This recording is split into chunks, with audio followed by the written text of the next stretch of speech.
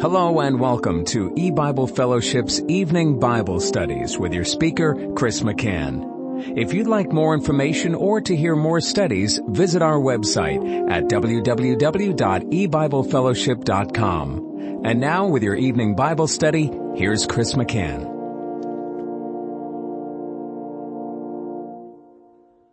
Good evening and welcome to E-Bible Fellowship's Bible study in the book of Genesis. Tonight is study number 13 of Genesis chapter 1. We're going to be reading Genesis 1 verses 11 through 13. And God said, "Let the earth bring forth grass, the herb yielding seed and the fruit tree yielding fruit after his kind, whose seed is in itself upon the earth." And it was so. And the earth brought forth grass, and herb yielding seed after his kind, in the tree yielding fruit, whose seed was in itself, after his kind. And God saw that it was good, and the evening and the morning were the third day. Well, we've seen in the previous verses that God has been painting pictures of the gospel when darkness was upon the face of the deep, and then God made the declaration, "Let there be light," and there was light. That was a picture of the gospel. When God spoke of the waters under the heaven being gathered together unto one place, and let the dry land appear, that also was a picture of the gospel. Now, we're not surprised because we know that that's how God has written the Bible, that he has given true historical accounts all through the Old Testament, all through the Bible, and yet those true historical accounts are also historical parables. And it is our responsibility as students of the Word of God, as children of God himself, to search the Bible to find its hidden treasure. And so we're privileged and blessed to be able to read these things in the Bible and then to wonder, well, why did God say this? Or what does this have to do with God's overall gospel program of salvation and judgment? How do these statements fit within the spiritual teachings of the rest of the Bible? And that's something that always should be in our minds as we're reading the scriptures. We read it, and first of all, we know it's true. It's a true statement.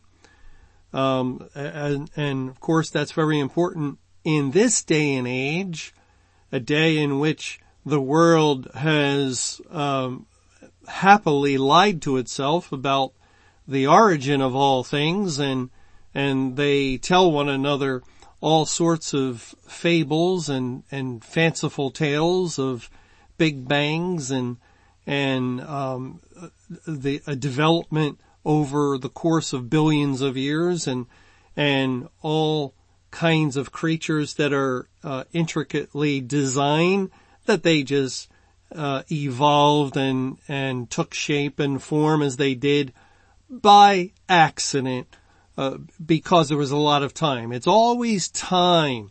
Time is really the god of the evolutionists.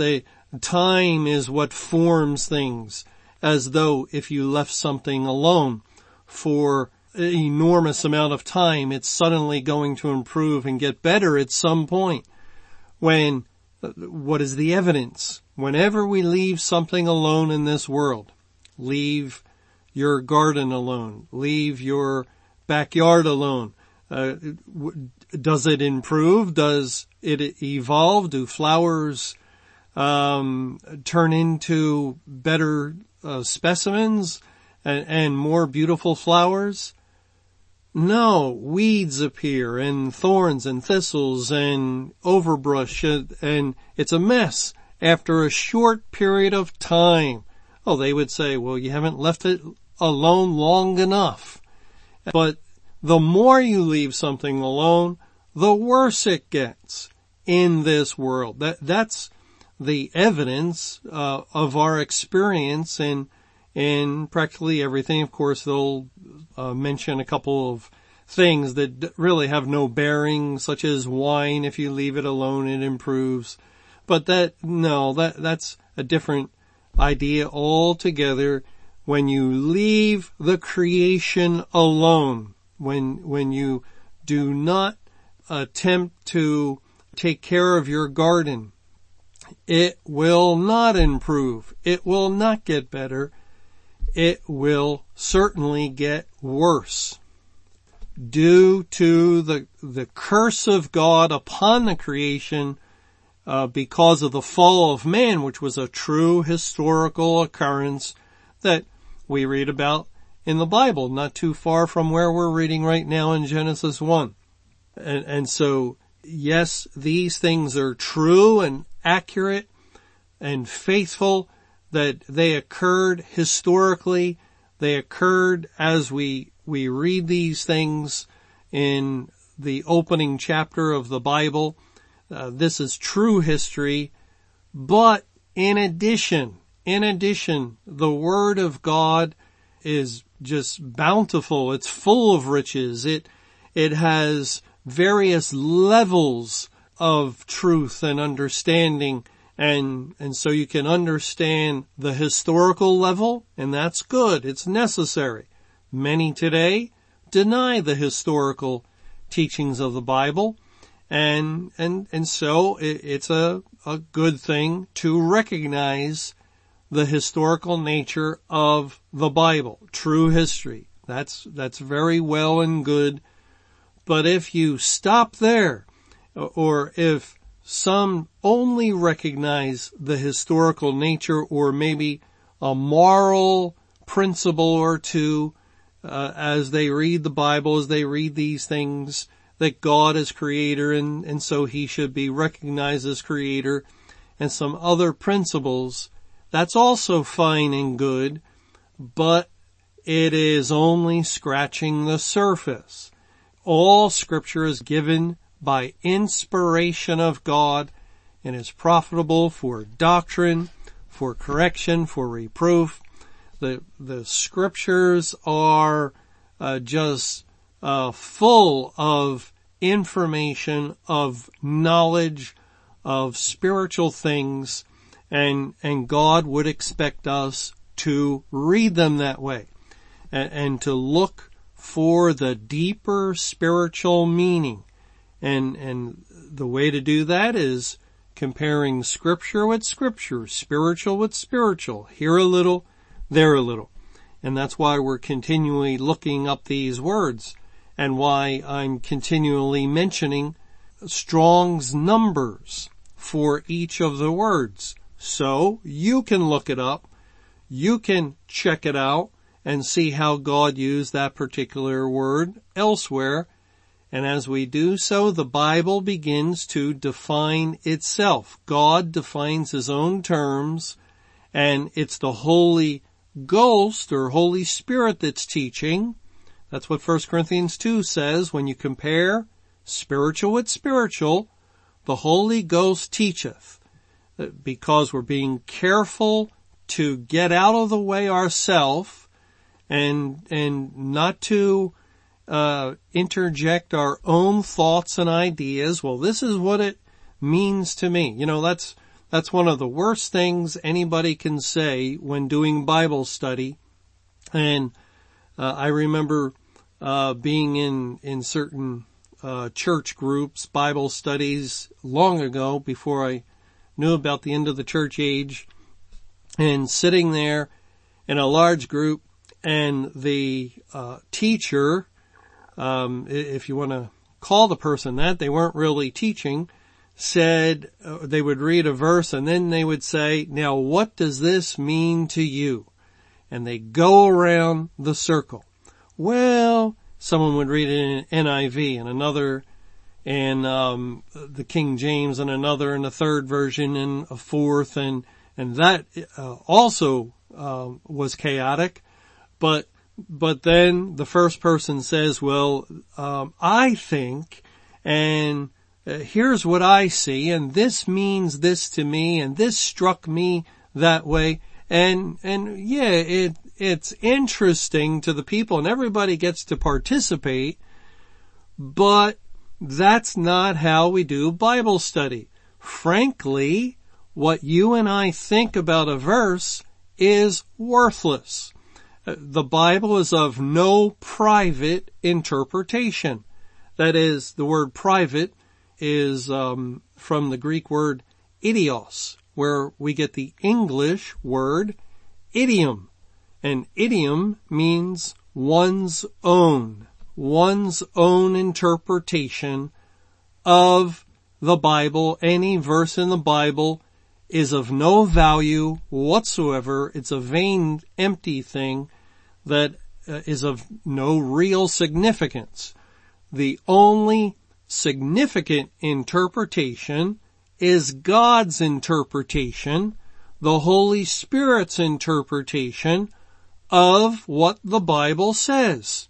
And of course, this is the point that today's churches have failed so greatly at, is they uphold their church's position or their church's interpretation, or it may be based on a reformer, or it may be based on just a favorite church son of long ago, or a favorite pastor, but they uphold that position, and sometimes maybe that position is in agreement with the Bible or God's Spirit and God's position, but many times it's not.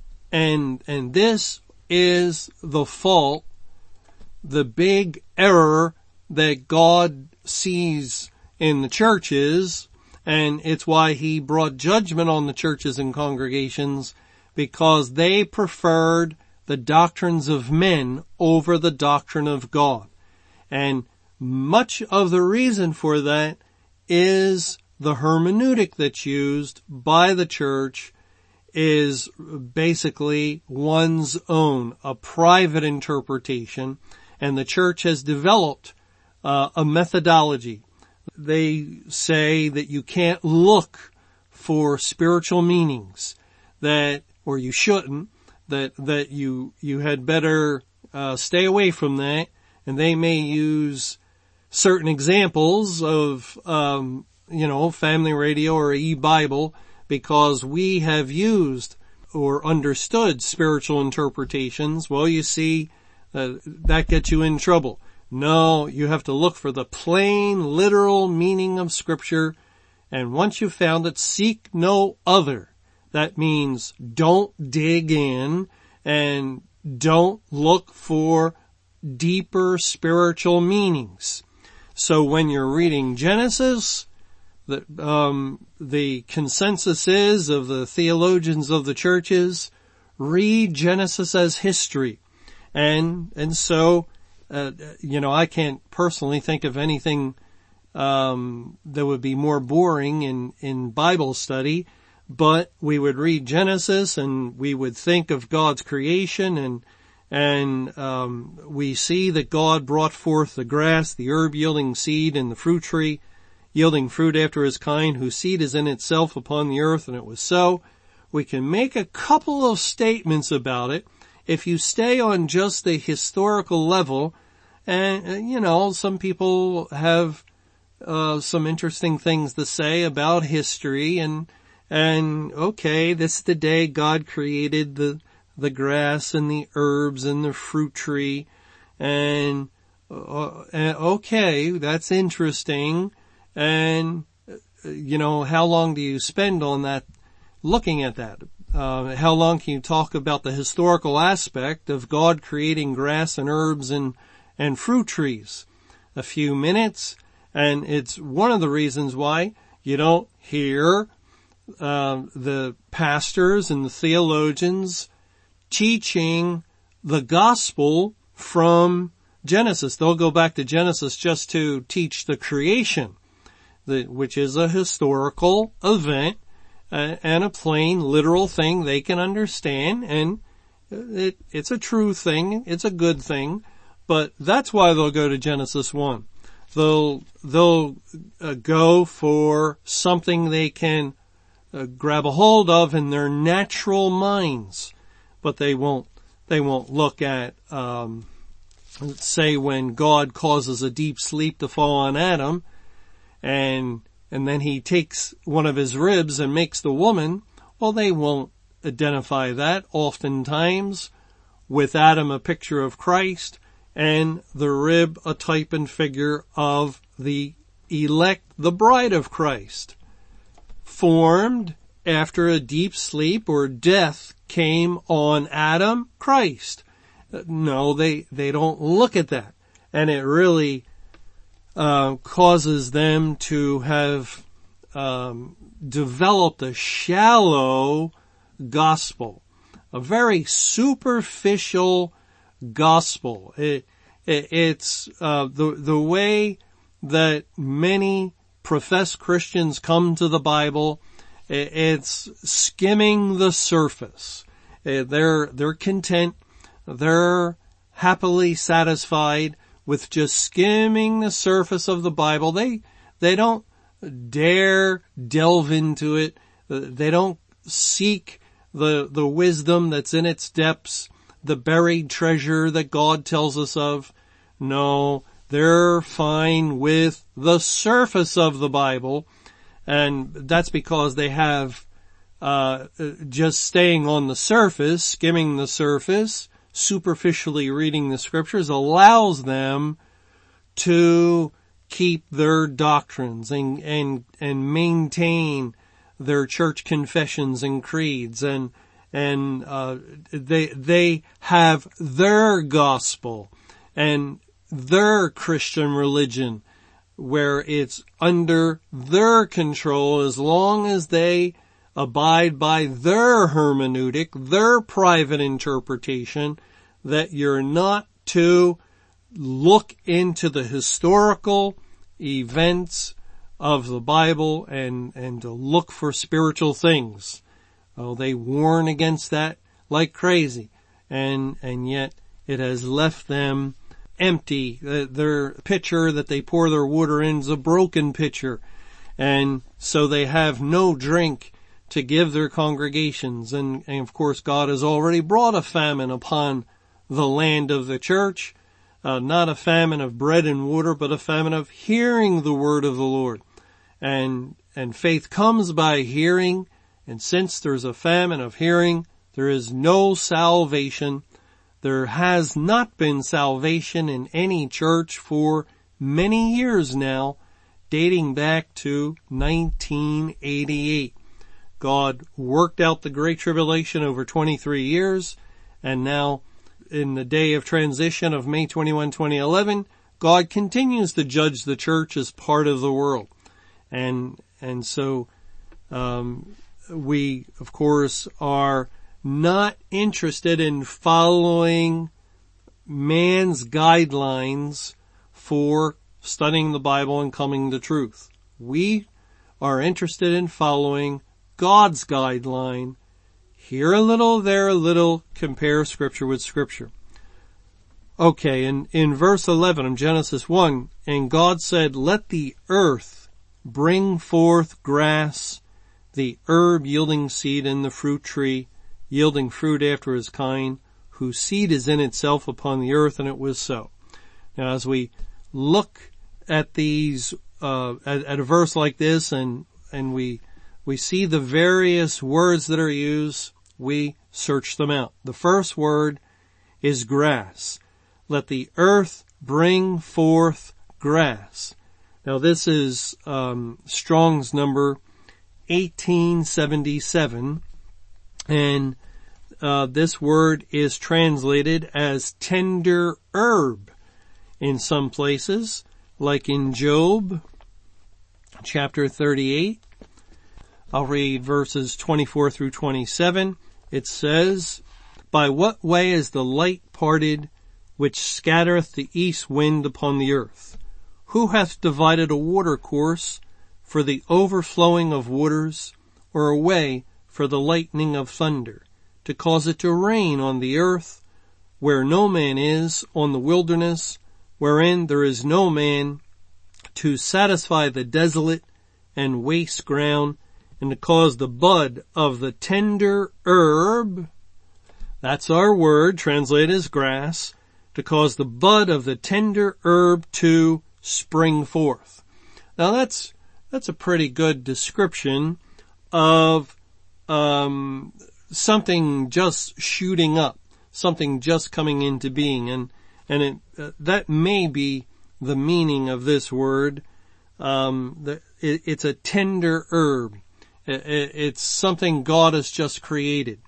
Well, this word is also the word that's in Psalm 23. Psalm 23 and verse 2 says, He maketh me to lie down in green pastures. The word green is the word translated as grass in Genesis 1:11. I don't know if I gave you the Strong's number, or I may have given it incorrectly. Some of this is a little confusing when you do look it up in a concordance, because sometimes the word grass here, which is Strong's number 1877, is translated at times as herb. And the next word, herb, is sometimes translated as grass. So it's a little difficult keeping track of it. But the first word grass in Genesis 1:11 is 1877, translated as the tender herb in Job 38:27, and as green in green pastures in Psalm 23:2. It's also found in Deuteronomy 32, and I'll read the first two verses of Deuteronomy 32. Give ear, O ye heavens, and I will speak, and hear, O earth, the words of my mouth. My doctrine shall drop as the rain, my speech shall distill as the dew, as the small rain upon the tender herb. 1877 again, translated as grass on our verse. As the small rain upon the tender herb, and as the showers upon the grass. Now, that word grass in Deuteronomy 32:2 is the word herb back in Genesis 1:11, as it goes on to say, let the earth bring forth grass, the herb yielding seed. Well, that's the word herb is Strong 62:12 from Genesis 1:11, and in Deuteronomy 32:2, it's translated as grass. God did not make it easy. He intentionally complicates matters and complicates things so he can all the more, all the better, hide information. And this is the joy of the elect, to search the scriptures. It's like being an investigator and being a hunter for buried treasure. We're going after gold, silver, precious stones, but it's hidden. And if you're seeking wisdom, well, that's good. Wisdom's the principal thing. It's the most important thing. Get wisdom. And with all thy getting, get understanding. But, as with all those adventure tales, when you're going after something valuable that's been hidden, there's traps and snares along the way, and you have to avoid them. Well, this is a minor one. It's just God using Hebrew words and allowing the translators to translate them in similar ways. But anyway, the second word translated as grass in our verse is 62:12. That's translated as herb in Genesis 1:11, translated as grass in Deuteronomy 32 verse 2. Now, we're not going to draw any conclusions yet, concerning how these words are used and how God used it in Deuteronomy. We'll just note that God speaks of his doctrine as rain, and the rain produces or falls on the tender herb and showers on the grass. And we know it's his doctrine, it's his word that's in view with that statement. Also in Deuteronomy chapter 11, it says in verse 14, that I will give you the rain of your land in his due season, the first rain and the latter rain, that thou mayest gather in thy corn and thy wine and thine oil. And I will send grass in thy fields for thy cattle, that thou mayest eat and be full. And again, grass here is 62:12 in Strong's Concordance.